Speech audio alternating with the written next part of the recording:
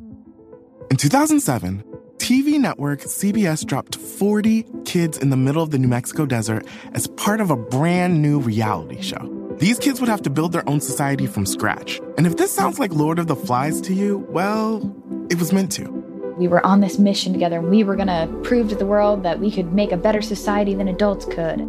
I'm Josh Gwynn, and I want to know what this wild TV experiment was really about. Split Screen Kid Nation, a 6-part podcast from CBC. Available now. This is a CBC podcast.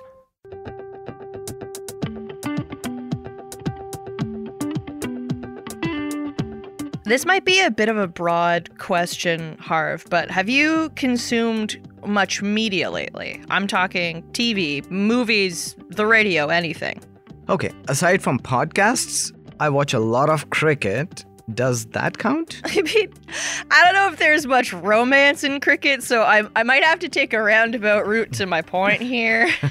Okay. When I've been watching TV lately or just consuming any media, it's a whole lot of this. You know, I just always thought I'd be married with kids by now, but I still haven't found the one. You've never even had a boyfriend. Choose me. Marry me. Let me make you happy. My dream wouldn't be complete without you in it. We all deserve love. It's the very best part of being alive. 'Cause you're double vax, but you're still single AF. Matchmaker, matchmaker, make me a match. Oh, you came into my life, I missed you so bad. My loneliness is killing me. Oh, Elena, I am fully aware. I have seen a lot of Bollywood movies. These movies have nothing but romance. Nice. So, yes, that's not a surprise for me. Right. I mean, yeah, we're talking about the question, why are you single this episode? And it's not just Bollywood. Media is obsessed with romance. I think it's not only that, it's that all of these movies and shows and songs make it feel like finding a partner should be the driving force of your life. And that if you're single for a long time, like me, there must be a negative reason for it or something wrong with you. And I hate it. I hate it. There is nothing personal about this in this episode. Okay, fine. Leave us alone. This show is produced by a bunch of bitter singles. What's your point? How has singleness been seen in your life? It is a little bit of a long answer. Oh. So the first part is, I'm from India, and at that time in India, there was no such thing as dating. And second part was, but not to worry, there was always that nagging for singles to get married. But then there was a threshold, like the nagging actually started becoming obnoxious after you have crossed 30. So I was smart. I got married before I was 30, so I was good. You're like, I don't want to deal with this. Let's just not. Exactly. I'm really looking forward to hearing where some of these pressures come from and talking to some other single folks about their experiences with this pressure. You know, whether they want to be in a relationship or not. My name is Salma Hindi. I usually say I'm an engineer by day, stand-up comedian by night. I'm a Muslim woman, visibly Muslim. I come from an immigrant Egyptian family, and I guess lots of content about being single. I'm 28 and single, which to my parents means that I'm old enough to be a mother of 4, but I'm too young to be allowed to stay out past 10 p.m. So I'm an engineer, but I'm still trying to do that math. I understand you get asked these questions about being single a lot. Can you tell us about a time you were asked, why are you single?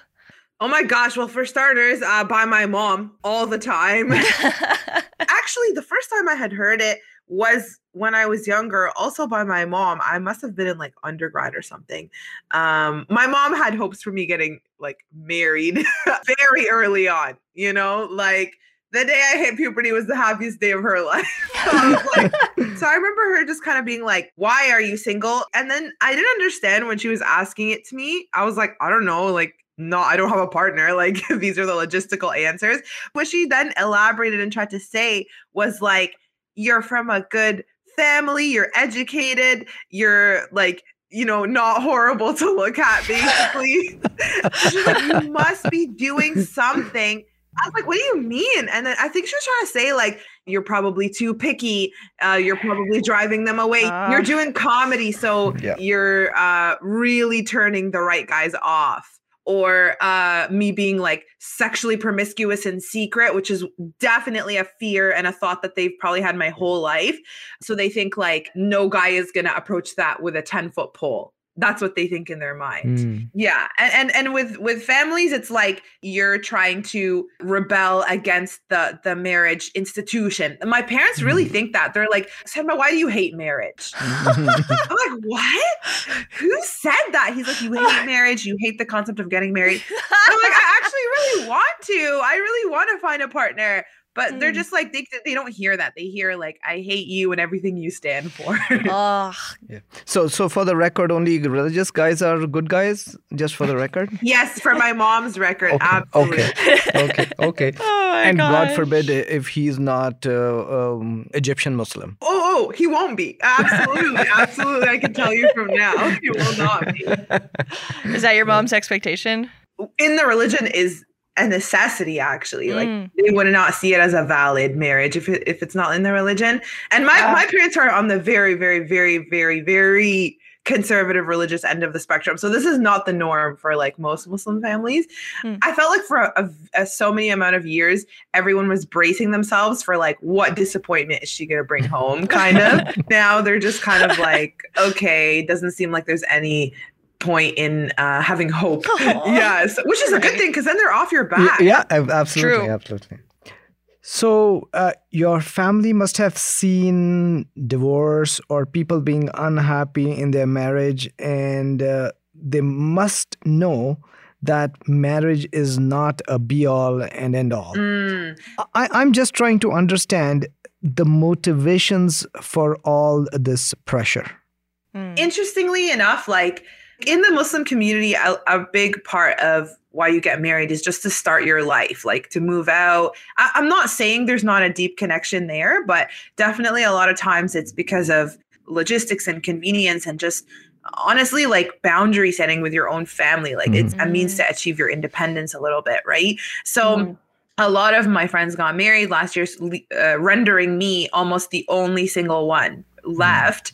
And at least from the ones my mom knows, she'll be like, how are your married friends? And then immediately I'm like, miserable. You know what? They're miserable because they're in quarantine and it's like there's already so much adjusting happening with like getting married and moving in with someone after marriage. And I told her like some of the problems that some of them are going through with like their in-laws. She just starts chuckling and she's like, this is just the way of life. Like life is never going to be perfect and nobody's ever going to be happy. And she's like, so it all comes down to duty. Like you just have to do duty and then you'll be happy in the afterlife, basically. I was like, why? Why can't you be happy in both lives? So Salma, after hearing this question over and over and over again from your family, did it or does it have impact on you? It was triggering for a very long time. So I kind of had to get some space and just like anytime that question was raised or the topic was raised, rather, I'd just leave the room. You know what I mean? That was like my boundary setting. Fair, very fair. Like it took me a very long time to move out and get distance. Like I moved out at 27. And like I feel like only now, early this year, at 29 years old, am I actually starting to like sift through my beliefs and values and being like, what do I actually believe versus what I inherited? And I remember one time I had just like called off something with this guy that I was seeing that I really, really liked. And then I went into therapy and I was like, oh, I want to text him. And then my therapist was like, what's going on through your mind? Like when you're saying that, I was like, maybe I was too over demanding. I was too overbearing. She's like, yeah, keep going. Butcher yourself. I was like, I'm the only one of my friends who's single. She's like, yeah, what does that say about yourself? I was like, I can't hold on to a relationship. I can't make anything work, whatever. And at the end I was like, I'm going to die alone. And then she's like, okay. She's like, does this sound like anybody's voice that you know? Yeah, my mom. And then she's like, okay. She's like, I want you to go home and write a letter to your mom, like the first half of it is you statements, like this is what you did, this is what you did, this is what you did. And the second half is I statements, like this is how I feel, this is what it did to me, whatever. And then I was like, how did I come into this session being like, I want to text a boy, and leave being like, I have to write a 15-page letter to my mom? Such classic therapy. I mean, if I might get kind of therapist-y here, when you manage to kind of like parse through your mom's voice, what does your own voice say about being single? Like, how do you feel about it? What's your approach to it when you get through that pressure? I think I love it, to be honest. Like, as soon as I moved out, it was just such a huge relief. Like, it didn't feel like there was this never-ending nagging voice where I was like, oh my gosh, I'm behind on this. Like, I need to make it happen. An outcome obsessed voice, you know? Like, I remember telling my therapist like 2.5 years ago, she was like, you're so successful in all these other areas of your life, like comedy and engineering and all these things, and your social life. And then I was like, yeah, but I don't care about any of that. Like, the only thing I care about is relationship and like my route to like a marriage. But then, you know, it took getting into like a really heartbreaking relationship for me to kind of realize that in terms of happiness, once again, relationships won't fulfill that. Like, if you're actually in a healthy relationship, it's just gonna fade into the background. Like, it's just gonna be another thing that's a fact in your life. Right. Like, obviously there's a lot of growth and beauty in intimate relationships, but it won't be like the be all end all. It won't be your main focus. So, but if anything, I actually think that something I need to work on is being like a little bit more proactive in getting out there and dating, so that I don't kind of wait for life to happen to me, but more so like, okay, this man is not going to break into my house. I think I'm going to have to go. Yeah. It's kind of a numbers game ultimately too, meeting as many people as you can. And you learn so much about yourself when you meet other people, right? So do you ever get asked this question while dating? Yes, I do actually. I usually get it asked like, compliment. Why are you still single? Right, of course. First, I think I would turn it back on them. Like, I would be like, well, why don't you answer that question first? Yeah, we're both in this situation for the same reason, buddy. Like... Exactly. And then I'm like, are you waiting for me to be like, oh yeah, well, I'm actually a psychopath. Like, well, I'm actually a serial killer. Like, what are you waiting for me to say? Yeah. I usually answer it in a truthful way, though. I say I came from a pretty conservative background, so I didn't start dating until I was like 27. And then I would say that also I had a lot of really low self-worth growing up. Like, I didn't really think that this was something that I deserved, or it was like something for me. But yeah, I feel like that usually answers the question, but I don't think it's what they're expecting. Like, usually they're expecting me to be like, well, yeah, I'm crazy. Oh my God. I really like what you were saying about letting go of the outcome-obsessed voice and realizing that a relationship isn't going to be the thing to make you happy. Yeah. I think just being a single person in the world, you kind of, you look around at your friends who aren't single, you look around at, media and stories, and you're like, oh, well, apparently being in love is the best thing, and relationships are supposed to be the center of your life. I want to be that person who's okay with being single, but it's hard. Do you have any advice for trying to get to that place?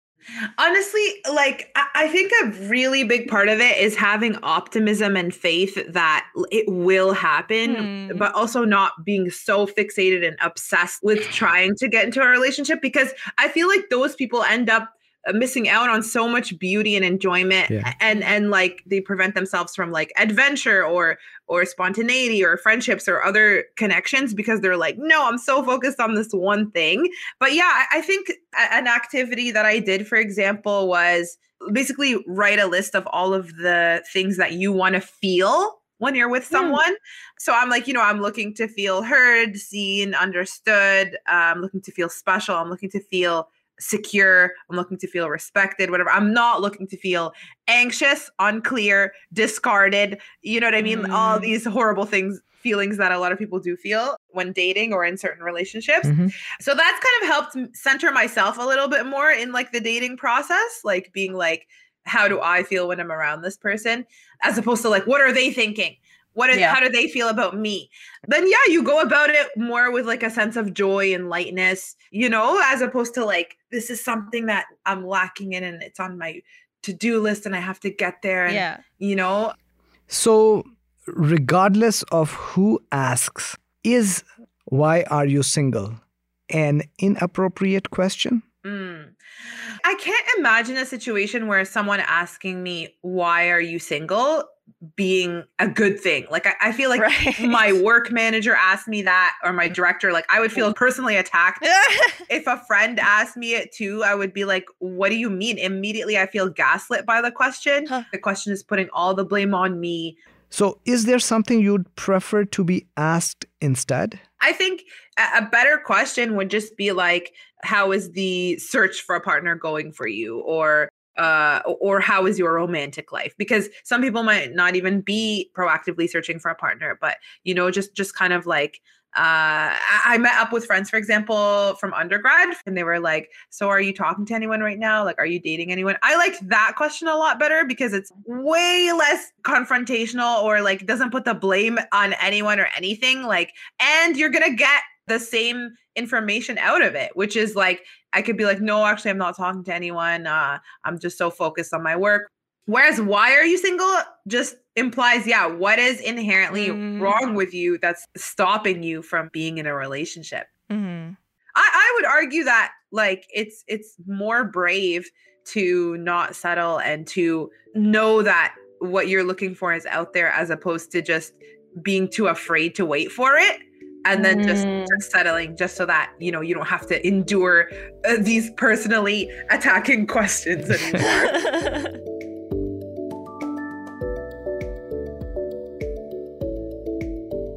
My name is Brittany, and I'm from Chicago. So I grew up in the evangelical church, and I chose not to date in high school.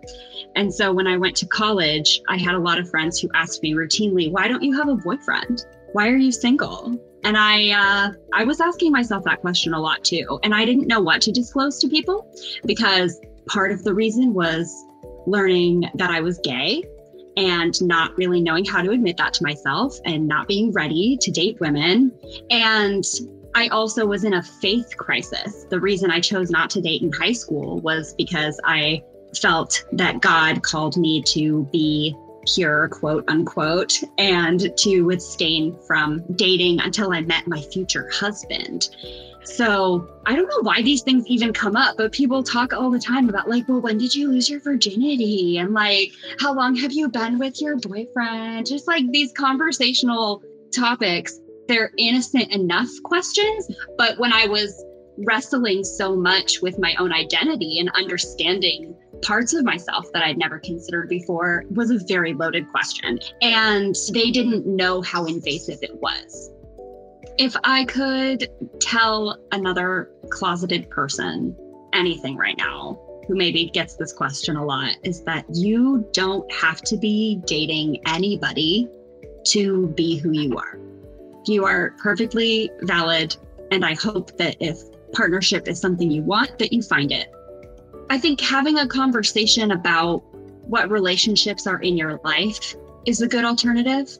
It's not very conventional, but I think it's a perfectly lovely question to ask someone, like, who's in your life right now? Who do you see most often right now? I would feel just very endeared to receive that question.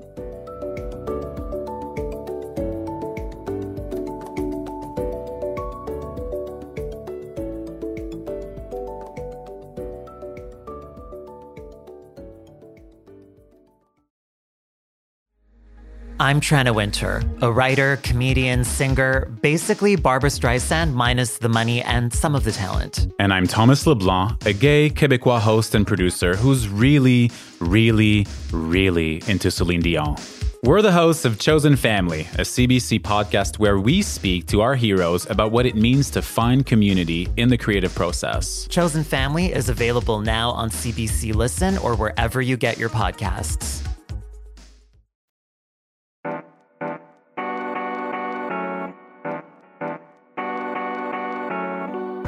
As with so many of the episodes we've done, people can be asked this question and can be single for lots of different reasons.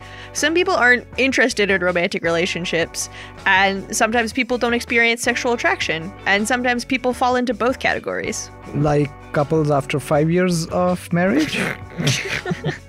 Okay, well, doesn't this sound like the well-worn heterosexual trope of the ball and chain marriage? Anyway, we're going to be speaking to someone who's asexual and aromantic about getting this question. My name is Yasmin Benoit, and I'm a model and aromantic asexuality activist from the UK.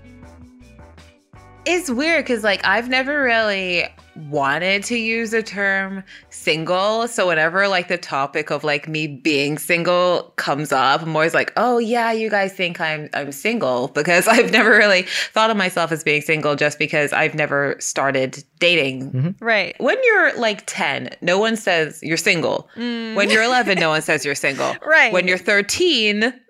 some might say you're single. And by 15, people say you're single. And I'm like, well, nothing's changed between me being 10 and me being 15. Like, my orientation hasn't changed.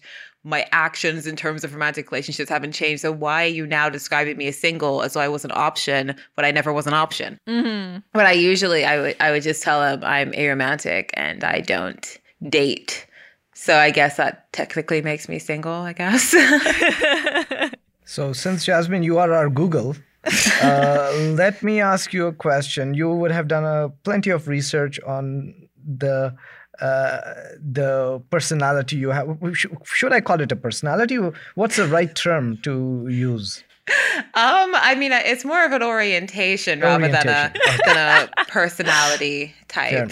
Fair enough. Maybe this is a good time for anyone who doesn't know to define what is asexuality and what is aromanticism. Well, being asexual just means experiencing little to no sexual attraction, and being aromantic just means experiencing little to no romantic attraction, which isn't necessarily the same thing, although I guess people are kind of taught to group them together, and for a lot of people, they do overlap, but not for everybody. Some of us, like me, don't experience either, but there are lots of asexual people who do still experience romantic attraction and they want romantic relationships. And then there's loads of aromantic people that aren't asexual and just aren't here for the relationships, but are having all the sex. So, you know. If you feel okay getting into this, Yasmin, what was it like realizing you were aro and ace? I mean, it didn't really bother me because at the time, I mean, I always say I realized at around the same time as everyone seemed to realize that they weren't. Right. So that weird period where, like, I don't know, puberty kicks in and everyone starts acting real crazy all of a sudden. And then the girls are fighting each other in the canteen or cafeteria over boys. And all the boys are like, I fancy you, want to go out? And it's like, go out where? We're 10. Where are we going? I thought it was all so silly. And I literally told my mom, I want to go to an all-girls school for secondary school because I had this dumb theory that, like, no one would care about sex or romance if there were no boys, which was stupid because then when I went there, all the girls felt deprived of boys and therefore were 10 times more focused on it than they would have been otherwise. And consequently, everyone noticed that I wasn't so wound up and therefore then made more of an issue of me being, like, asexual when I wasn't bothered about it. But everyone else would be like, oh, what's going on with her? And that's when I was like, oh, God, should I be thinking about that? What is going on with me? But did your peers bother you because you didn't care about boys? Oh, yeah. Yeah, there were the lesbian theories. There was the daily quizzes. There was the showing me explicit stuff to get a reaction out of me. Oh my gosh. Like thinking that I was just mentally slow and therefore trying to treat me like I was mentally slow, which is weird. And yeah, so it definitely made a difference. Right, yeah. But you said you're a model. And at least the impression is that there's a lot of romanticism, there's a lot of sexuality and all that stuff. Does that, do you encounter that as a issue in your line of work? I don't know. It's funny because people always ask that as though we have like gangbangs on set or something. Okay, I was not going that far. But... I mean, you kind of just stand there and get your picture taken, really. I think, I don't know, I feel like in the industry, people don't really care what your orientation is. I think it's just more perplexing for people on the outside because they'll see like images, or especially if it's like lingerie and people read into it a lot. Like I hadn't realized how much people buy into the advertising and think it's like an accurate reflection of reality. They think if you're modeling lingerie, then you must be, I don't know, that I went and had sex with someone straight after that picture was taken or something. It's like, no, I was just wearing the outfit for 2 hours and then I went home. Like nothing happened. But yeah, I know it is something that kind of challenges people's perceptions of asexuality in that sense, because I think people just have a kind of subconsciously a specific idea in mind, and it doesn't really compute with me very well usually. What are some of those things people have in mind?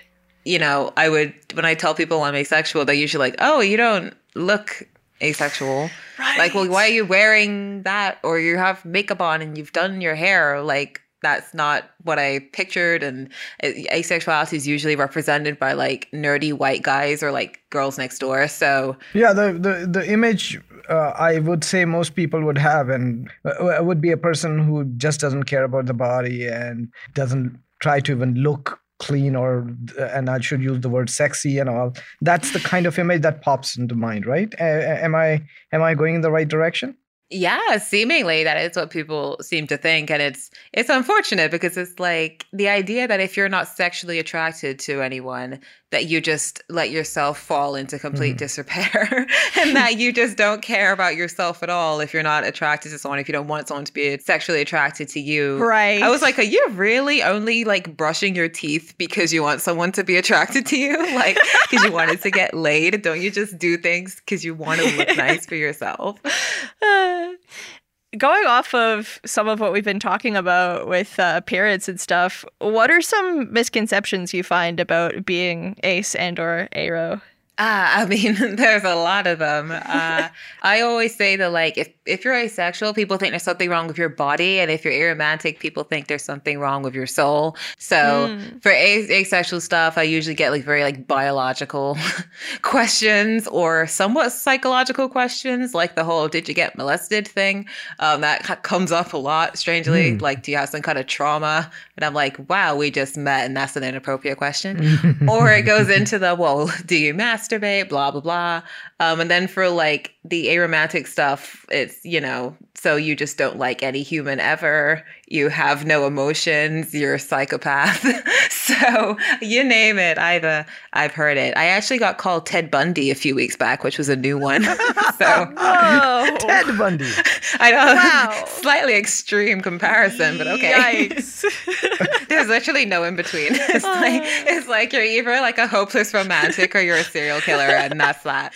And it's weird. I know. I think it just shows, like, I don't know, like the strange emphasis that our society places on like sexual and romantic attraction. And I guess because a romantic love is put on like this absolute pedestal as being like the epitome of human connection. So people assume if you don't feel that, if your mind just isn't like interested in that kind of love, then you have like something seriously lacking in your brain. So because of your orientation, on a day-to-day life, does it hinder you in any way because you are not you're not forming bonds? Also, you know, eventually your close friends would get married or will have some kind of relationships. So basically, in a nutshell, you don't feel you're missing out on anything. No, fortunately not. I feel there are like pros and cons to everything. And I feel like, I feel like I almost have like less to worry about. Because sometimes I'll see people who are like, they're not asexual and not getting laid is stressful for them. And then the process of getting laid and finding someone to be with is stressful.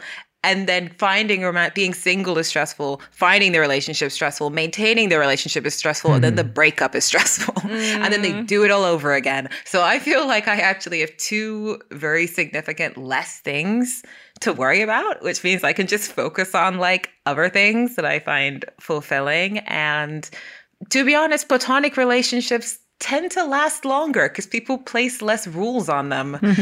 and less expectations. And you can take platonic relationships further. I would be totally happy to like raise a kid or a pug with a friend. And I would get a mortgage with a friend. And you know what? Would probably be more practical. So Jasmine, this is then what would be an inappropriate and or appropriate question for you?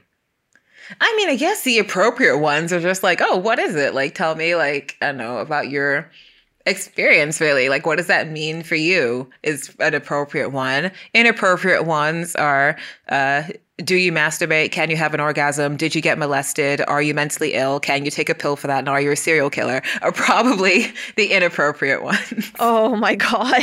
So to add this question to either side of that list, is asking why are you single to someone who's ace and or aro inappropriate? I just feel like out of all the questions you could ask somebody, that should not be your concern, because not all asexual people are single. And being aromantic, being single doesn't necessarily mean that you're lacking something. You can have a bunch of really amazing relationships in your life. So don't worry about the singleness. Think about all the other stuff they probably have going on, which is much more interesting. We try to propagate, just mind your own bloody business. That's the bottom line. Honestly, I think if there's one thing that telling people you're asexual and aromantic brings out, it is a strange curiosity and like a kind of brazenness that they would not have in any other instance. Like, that's the only time in my life a complete stranger will ask me about orgasms. And it's like, you would not have asked me that if I hadn't have said I was asexual. So I'm often thinking, mind your business.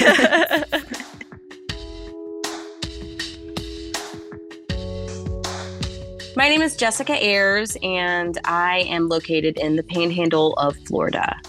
So I write a blog called The Singing Widow, and I started writing the blog in 2015, which is about a year after I lost my husband. We were married for almost 11 years when he died. We had just had a baby when I lost him, so it was pretty traumatic. For me, being single was particularly strange, one, because I had been with Justin since I was a teenager.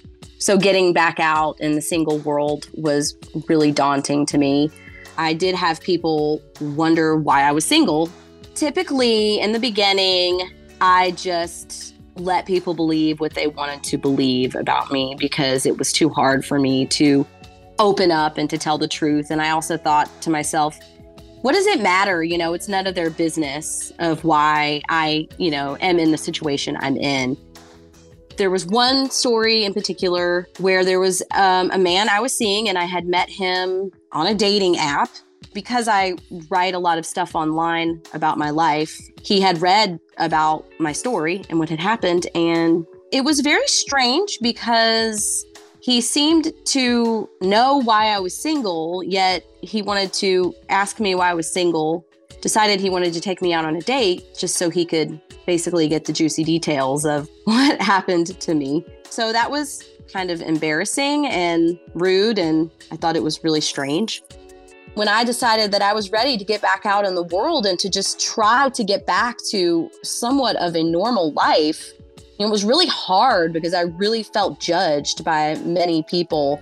My advice for a person who knows a new widow or widower, when it comes to their dating life or, them just being single, the most you can do to just be supportive of whatever decisions or choices that they make. In all reality, this is their life. It's not yours. In particular, young widows, they're probably gonna want to find love again, because who wants to go through the next 30 to 40 years just living in the past and never trying to move on? For me, that's what it would have been. But for some of them, they might never want to remarry, and you might have to be accepting of that as well, because in the end, it's really their life and it's their choices.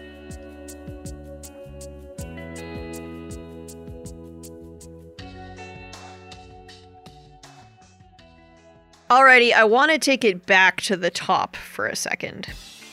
So we are talking about your vendetta against the media? Yep. And sorry to get back on my soapbox a bit here, but outside of just entertainment media, there's lots of other areas that kind of present being coupled as the norm and don't really represent single people. Some places I wouldn't have thought of, like financial advice and taxes. Financial advice? Yeah. Like, it's just advice. I mean... Like, taxes, sure, but okay. Okay. I mean, we shall see. Because I'm speaking to Renee Sylvester Williams. She's a personal finance journalist who noticed this gap, so she started a newsletter called The Budget, Building Wealth for One. What got you started with The Budget? You know how they say write what you know? Yes. I am single, happily single. I will probably end up being single for most of my life. And there's just, just not enough available out there for single people to run a household or retire. We don't have the same advantages that can come with being partnered. If you kind of paid attention to what's out there, just in terms of the general media that we consume, even a lot of advertising for finance products still kind of focus on the idea of a couple. What were some of those differences that you were noticing that kind of spurred you to look further into this? Those differences in financially how people are treated when they're in couples versus single? Well, okay. Disclaimer, I am not a financial planner. I also do not do taxes. So if anybody's listening to this, please talk to the experts. Very fair. When you are partnered up, in Canada, taxes are applied to the individuals. So for example, as a single person and a couple that are earning sort of the same income, let's say the single person is earning like $80,000 and the couple is earning $80,000 in total, they would still pay less individual tax because if you split it, it's $40,000 each. Does that make sense? Oh, right. Yeah, that makes sense. And then there's things like pension, income splitting. If you are coupled up and there's a pension or survivor benefits, I don't have somebody that I can designate that to. Right? I can't designate it to a good friend. I can't really designate it to my brother. But if I was partnered up, I can designate that to my partner. Yeah, for sure. Would you say, both financially and broader, do you think there are systems that discriminate against single people? I would say, I don't think it's an intentional discrimination, but it's all about redefining what an economic unit is, right? So for example, or a household unit. So say, for example, I want to Golden Girls it up with like 5 of my best friends and their 4 cats. Love that. Why can't we all define ourselves as an economic unit? So we can leave, I don't know, our CPP to each other. Their pension? Their pension, yeah. So their Canadian pension plan, yeah. If a friend of mine wanted to move in with their sibling, why can't they become a recognized household unit and, leave their CPP to each other? So going back a bit, why do you think there is such a lack of financial services and products marketed towards single folks? Oh, that is a broad question. I think it's a combination of many things. I think it's a combination of the role of women. We haven't spent that many decades in the workforce in of itself. Right. It wasn't quite that long ago where women couldn't get their own bank accounts. I mean, we've spent a lot of time as an overall society more focused on the couple and more focused on the family unit, right? And that's been going on far longer than the idea of people choosing to live alone. Do you think there's any change happening in including single people in things like financial advice and other systems? I think so. I want to say that the attitude towards single people, especially single female identifying people, is changing. Even like when I was growing up, it was changing. There's that removal of the whole, oh, you are not partnered up, therefore something is wrong with you. Right. Oof. It's still there, but it is changing to an extent. There isn't that sense of pity that used to happen, I want to say 30, 40 years ago, about 4 years ago, when I was in New York, I stayed at a hotel and they had rooms specifically for solo travelers. So it was like one good sized bed. The room wasn't like the size of a double room, and you paid kind of the price of just being a solo traveler. Huh. Yeah. When people ask, why are you single? Is there ever maybe a practical intention behind it? Did people ever ask you this thinking about, you know, can you afford a house or things like that? No, it's never been that. It's never been practical. It's never been pragmatic. When I got asked the question, it kind of revolved around a couple of things. Is why you're single, you're kind of awesome, right? And therefore you deserve to be partnered up. Sometimes there's that undertone that you've got this, you've got this, you've got this. All you need is this, and you are a complete creature. Right. And I actually had to tell somebody that. I'm like, you know, don't ask me that question. Tell me more about that time. Who were you who asked that question? It was a friend of mine, an acquaintance. We were out and we were just, you know, chatting as always, having a drink. I think we were grabbing dinner or something. And she's just like, well, can I ask you, like, why are you single? And I'm like, well, because that's just how it is. She's like, but you know, you're really cool and you're really awesome and all that stuff. And I'm like, you are insinuating that, yeah, I'm really awesome, therefore it is a waste. I am wasted because I am not being awesome with or for someone else. I'm like, I could be awesome for me. Yeah, totally. And my entire attitude is, if it happens, great. If it doesn't happen, also great. So you're just going with the flow. Yeah, I have friends, I have family, I love both of them. You know, I don't feel like my life is lacking. Would you say overall this is an inappropriate question to ask somebody? Yes, I would definitely say that. If they do not bring it up, don't bring it up. Right? Just don't bring it up. Is there a way maybe to ask about someone's dating life in a way that's not frustrating or intrusive? Yeah, and again, this is you know, obviously unique to the person that you're having the conversation with. Like, I would say bring it up in a way that doesn't make them feel less than for not being partnered up. Right. Just kind of a classic, hey, what's going on? How's it going? Work? You seeing anybody? Just kind of like couch it in sort of a whole bunch of several vague questions. I don't think of myself as a single person. You know, obviously outside of the work, because that is something that I am very conscious of and aware. But when I move through the world, I don't think of myself, I am Renee and I am single. I'm just like, I'm Renee. Hey, how's it going?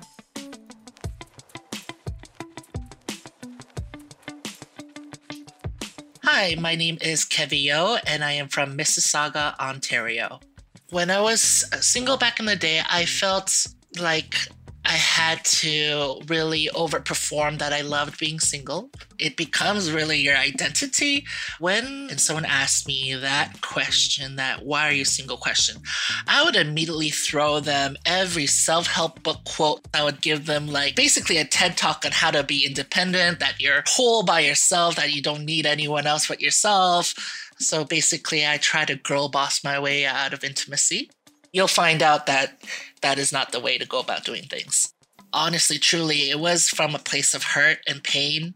And I try to mask that as resilience when really at the like late hours of the night, when you start feeling a little bit more lonely, a little bit more like vulnerable, you'll start seeing the cracks. And nobody talks about those cracks because nobody wants to look like they're not independent. When someone asks me today, why are you single?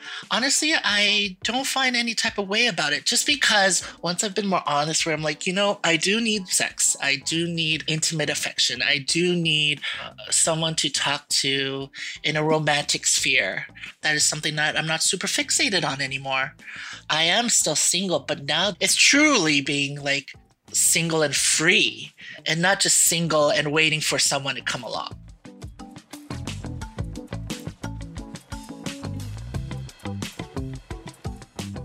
Well, I found it very cathartic. It's really nice to hear that a lot of other single folks feel the same pressures I do, that I'm not, you know, not making it up or anything.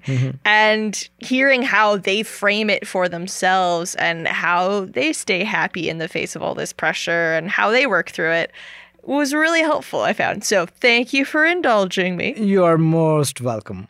And now you know what the world looks like outside of marriage a little bit. Elena, You've frankly, all seen- this while, I thought single people were the luckiest people. Oh, yeah? Not anymore. Okay.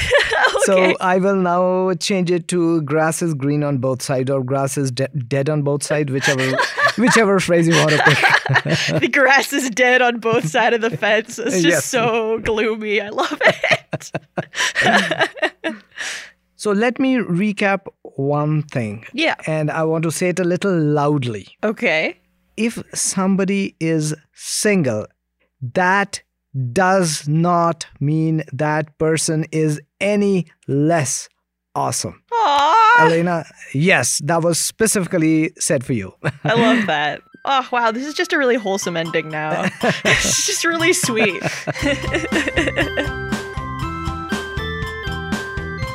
I'm Harvinder Radva. And I'm Elena Hutchins-Lyle. Thanks for getting inappropriate with us.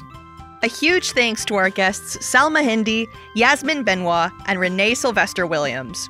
You also heard voice notes from Brittany, Jessica Ayers, and Kevy O. Every episode has an accompanying webcomic, and this week it was illustrated by Yana Gamora. You will find it on Instagram at IQ_podcast. Also, make sure to visit cbc.ca/IQ podcast for a full transcript of the episode. The sensational singles behind this podcast are Sabrina Birch, Cindy Long, and myself.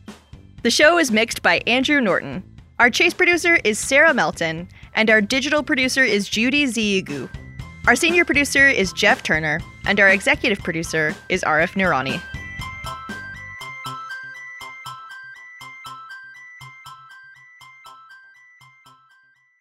An inappropriate question is like shooting your shot at the end of a podcast episode. Hey, if you're single and queer and in your mid-20s, I guess, and you like hockey and alt-rock from the early 2000s and long walks in the park, hit me up. For more CBC podcasts, go to cbc.ca/podcasts.